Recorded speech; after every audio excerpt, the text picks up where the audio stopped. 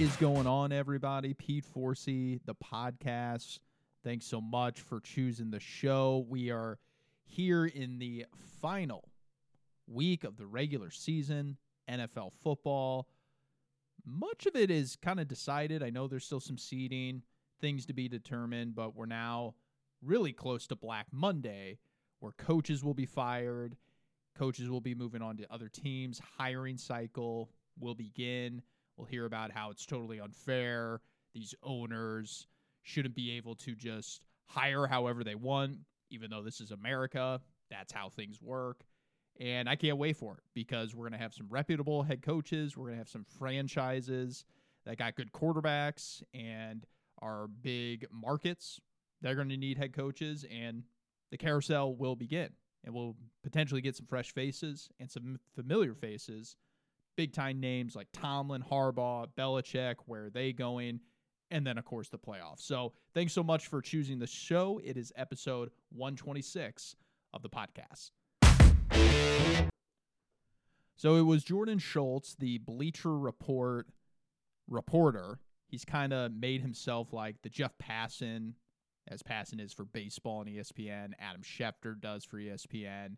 And Chris Broussard did with the NBA for years. He's kind of made himself the NFL version for Bleacher Report, where he breaks all the news on all the players, injuries, trades, any NFL head coaching hires. The one that he has broke to us is that Belichick is going to meet with Robert Kraft after the season and see about their partnership going forward, him being the head coach. And I think Josina Anderson, a bunch of people, not just Schultz, have reported on this. And as we've gone deeper into the year and the Patriots season has played out, they're obviously not a good team. But one thing is clear. Belichick still has his fastball on Sundays. Game planning, coaching in the actual game, making sure that clock management, right players are playing, schematics, that's all top notch. But the question here is, does he still have his fastball with his staff? Is he hiring the right guys? Is he okay bringing in new blood, folks that he doesn't know? Personnel-wise, does he know how to draft? Does he know how to pay correctly in free agency? Those are all valid questions. And it makes me think, Jerod Mayo, being a defensive-minded head coach, being brought up in the New England system, both as a player and as a coach, are the Crafts really just going to turn to him when in all likelihood, Mayo is just going to hire the same folks that Belichick would have on staff? And he's obviously going to run something pretty similar schematically, since that's all he knows is Patriots defense. In that sense, I really think that the Patriots are better off just staying with Bill Belichick. It obviously hasn't been a great run the last 5 years, really the last 6 years. But we're talking about a coach that really changed the game once the salary cap was instituted 15 years ago. There's never been a guy that's been able to coach at the level that he's coached at while also being the general manager and have that success. I'm definitely with the group here that says that he shouldn't be picking the players, or he's got to bring in somebody else to advise him or even take over how transactions are made. Because right now, it's not working. He's still stuck in the high efficiency, dink and dunk, intermediate passing game, trying to do death by a million paper cuts, and that just doesn't work anymore.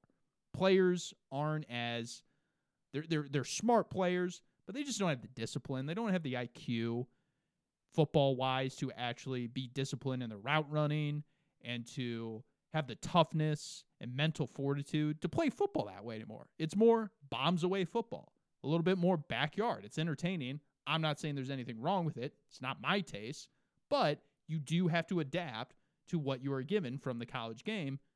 Belichick hasn't done that. I think it would be best if they were to keep him. And I think Kraft at the end of the year, after he exhales, after he gets over that loss overseas in Germany, which was, I remember watching that at the time, Saturday morning, still not really into that. Waking up at 8 a.m., football games going, still haven't had my coffee. I usually tune in about the second quarter or so. But I saw the end of that game, and that's when I really thought this could be the nail in the coffin. But, like Belichick has done a million times, even when they were winning games, his team still fought hard. They were prepared, and they've been playing games very, very closely. Their defense is only giving up like 17 points a game. If they can get the quarterback position figured out, we'd be looking at this team a lot differently come next year. So I think he stays in New England. I think there might be some contingencies on that. Like you have to hire a new GM, or you have to give up that responsibility and or have someone advise you. But ultimately, I think Belichick remains the head coach for the Patriots, and I just don't really see him turning to any other franchise if it's not New England. Another coach that truly has done a lot of great things, and he's kind of in his second act now that Flacco is out of the building and ironically is having a lot of success in Cleveland. John Harbaugh, I recall in that 2019 season, even the owner said, Steve Bisciotti of Baltimore, that he considered moving on from John Harbaugh and looking for a new head coach. And I thought that was blasphemous at the time. I thought this guy's a Super Bowl winning head coach. Collectively, he knows how to manage a game. The Ravens are always in the playoffs. I understand it's been a couple down years with Big Throw Joe, but I just didn't like the move at the time. And there was rumors as well that the Broncos, who were about to fire Vance Joseph because he was a train wreck, they would have interest in trading for him. I thought at the time, why the heck would you trade a coach if there's other organizations that want him and are willing to give up draft picks or players? Good thing for Baltimore. They held on to him. He totally embraced the philosophy of Lamar Jackson and what he brings. And Lamar has defied all quarterback logic. There's never been a player like him capabilities-wise. We've seen Cam Newton. We've seen Mike Vick. But when talking about putting it all together, guy's a unique player. And clearly, teammates love him. They rally behind him. And when you combine the fact that the Ravens under Ozzie Newsome, he took what he learned from his days in Cleveland, being an executive during the Belichick days with the Browns. You look at their players, they're really good on the offensive and defensive lines. They've always had good tight ends, and then they figure out the wide receiver position. And they just churn and churn through players. They give them up. They receive compensatory picks. They draft again, and they just keep humming. And they're doing this in the AFC North, where the Bengals have Joe Burrow. Cleveland obviously is a talented team. And overall, just a really competitive division in the last 15 years. And despite the fact that Mark Andrews goes down with a torn knee, that new running back Mitchell went down a couple weeks ago, they absolutely blew the door off on the 49ers on Christmas night. And I watched that game and I thought, wow, this team, despite these injuries, is doing a major, major culture flex on the rest of the NFL. And we could be looking up here and Baltimore just runs through the AFC if they continue to play like this. Because while I am not necessarily sold that they'll continue to do this, the AFC is up for grabs, as is the rest of the playoff outlook, playoff schedule in the NFC too. Because there's no dominant team. We've seen holes. We've seen some major deficiencies at every level with every team this year. It's going to come down to, as all coaches say, who is playing their best football come January, come playoff time. Can you get hot at the right time? And I think it's going to be a fascinating playoff. It's not like other years where you really see a team that's collectively over the course of the year held it all together. Everybody loses games. No team goes undefeated. Usually there's a 2, 3, 4 loss first place seed, but they don't actually have major scars. Not this year. We've seen plenty of teams with major scars, but Baltimore, if we had to choose one, they've been it. And if they play like the last 2 weeks, then yeah, they'll be a tough out come playoff time. It's happening again. And I hate to hear it because Miss Taylor is even falling for it. She loves her Chicago Bears. She was jumping up and down last Sunday watching Chicago. It was a cool moment for the organization. I remember hearing the broadcast, the players on the sidelines were grinning from ear to ear, slapping backs, telling each other they loved them because they knew this could potentially be the last time they're all together at Soldier Field because major changes could be coming in Chicago. And this is what happens plenty of times with quarterbacks and the general public. They go on a run for a few weeks, they play better football, the team wins, and people start to talk themselves into the idea that someone like Justin Fields could be a long-term answer at quarterback. And it's as if the first few weeks of the season, first 4 to 6 weeks, didn't happen. It's as if 2022, when the Bears won 3 games, didn't happen. I have said ad nauseum, Justin Fields, I want him on my football team. I would actually ask, if I were Ryan Poles, if Justin Fields would switch positions.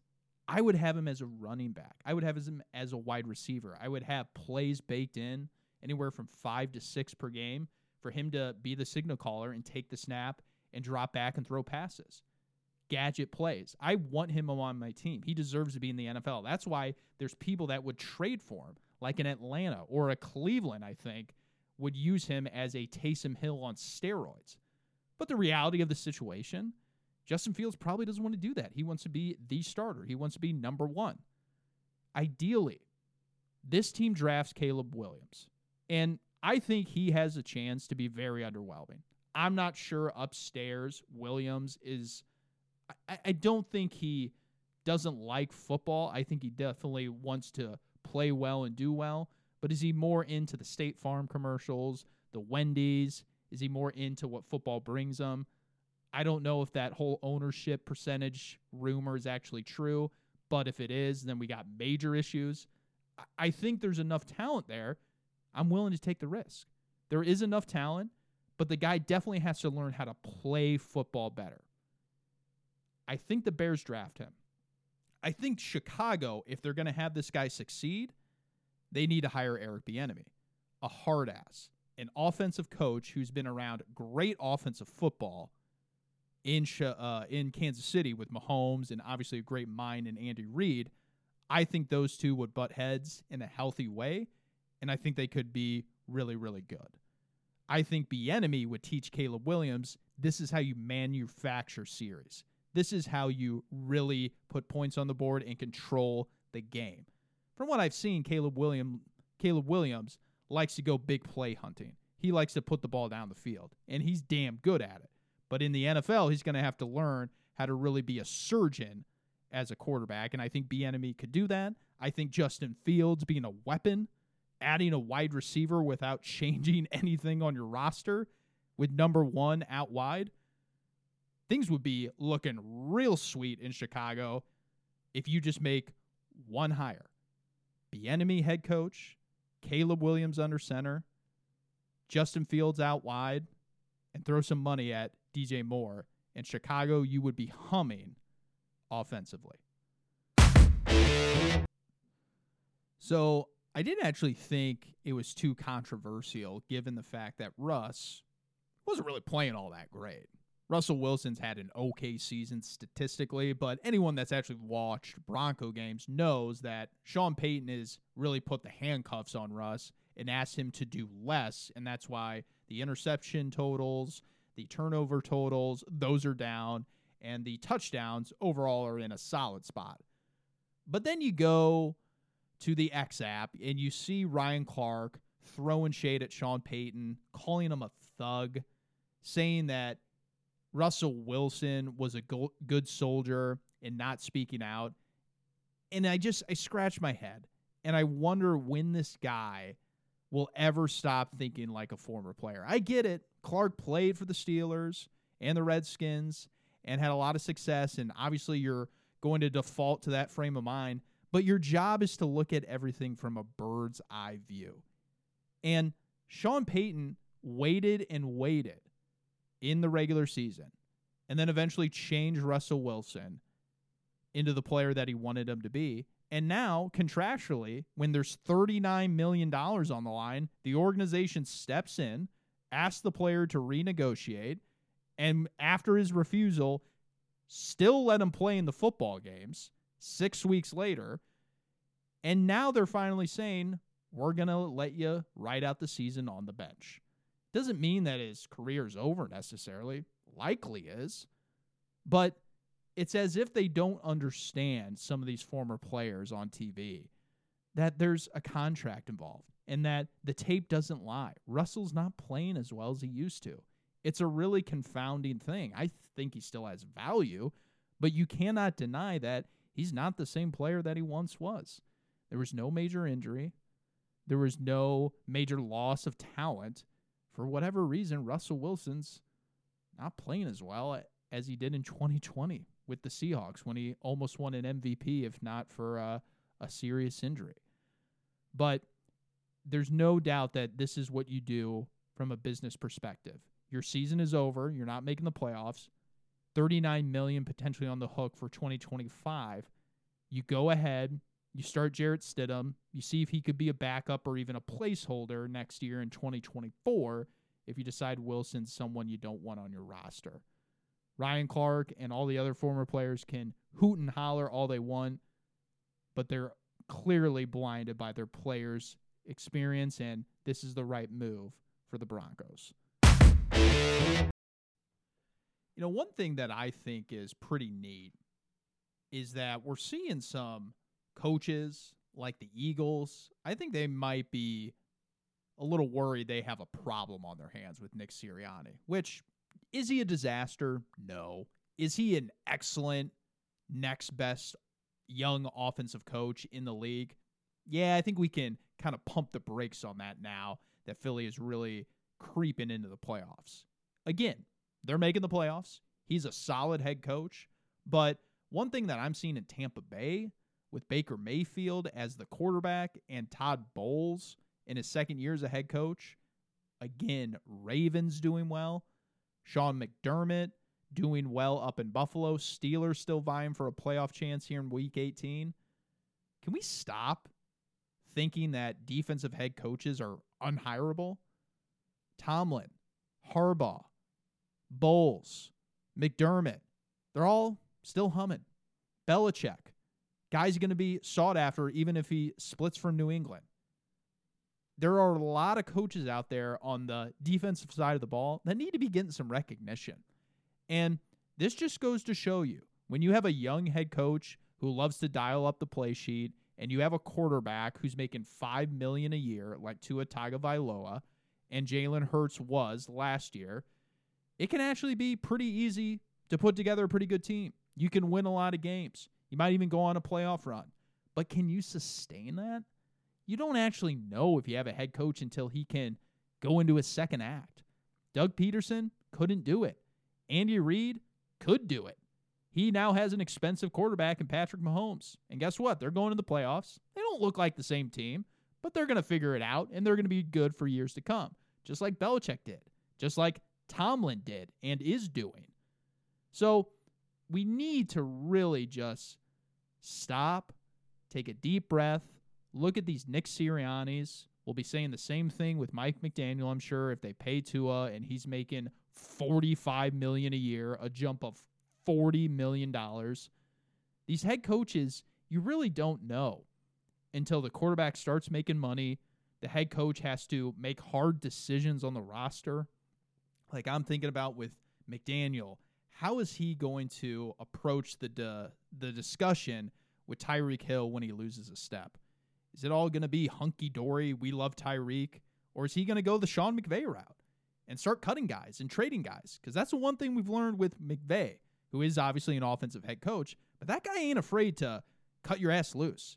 Did it with Gurley. He did it with Cooks. He obviously is okay without Odell. This guy is someone that knows how to develop players. That's what we got to see with Mike McDaniel and Sirianni. You got an expensive quarterback. Any quarterback of the 32 spots, if you are a starter, you are better than $5 million. So the Eagles are really going through it right now. And we're going to find out if their organization is as top-notch as it is supposedly said to be, because that's all I heard last year was how great Jalen Hurts defied the odds and Nick Sirianni overcame that bad press conference. Now, They're starting to look like we thought they were. An overrated player and an overrated coach, and we'll see what January brings here in the playoffs. Thanks so much for tuning in, everybody. Going to be keyed in on Week 18. Next week we'll have playoffs. Can't wait. MLB is at a complete standstill. There's a frozen market. I think the Yankees and the Cardinals need to both be looking at Blake Snell because he's out there for the taking. I think he's a little overrated despite winning 2 Cy Young awards, but it's crazy to think that the reigning Cy Young winner hasn't been signed, and it's January 4th. But hopefully we get some MLB transactions. Until then, NFL football, the podcast, tell your friends about it. Love the grassroots and hearing about recommendations. Thanks so much for tuning in. We'll see you guys next week.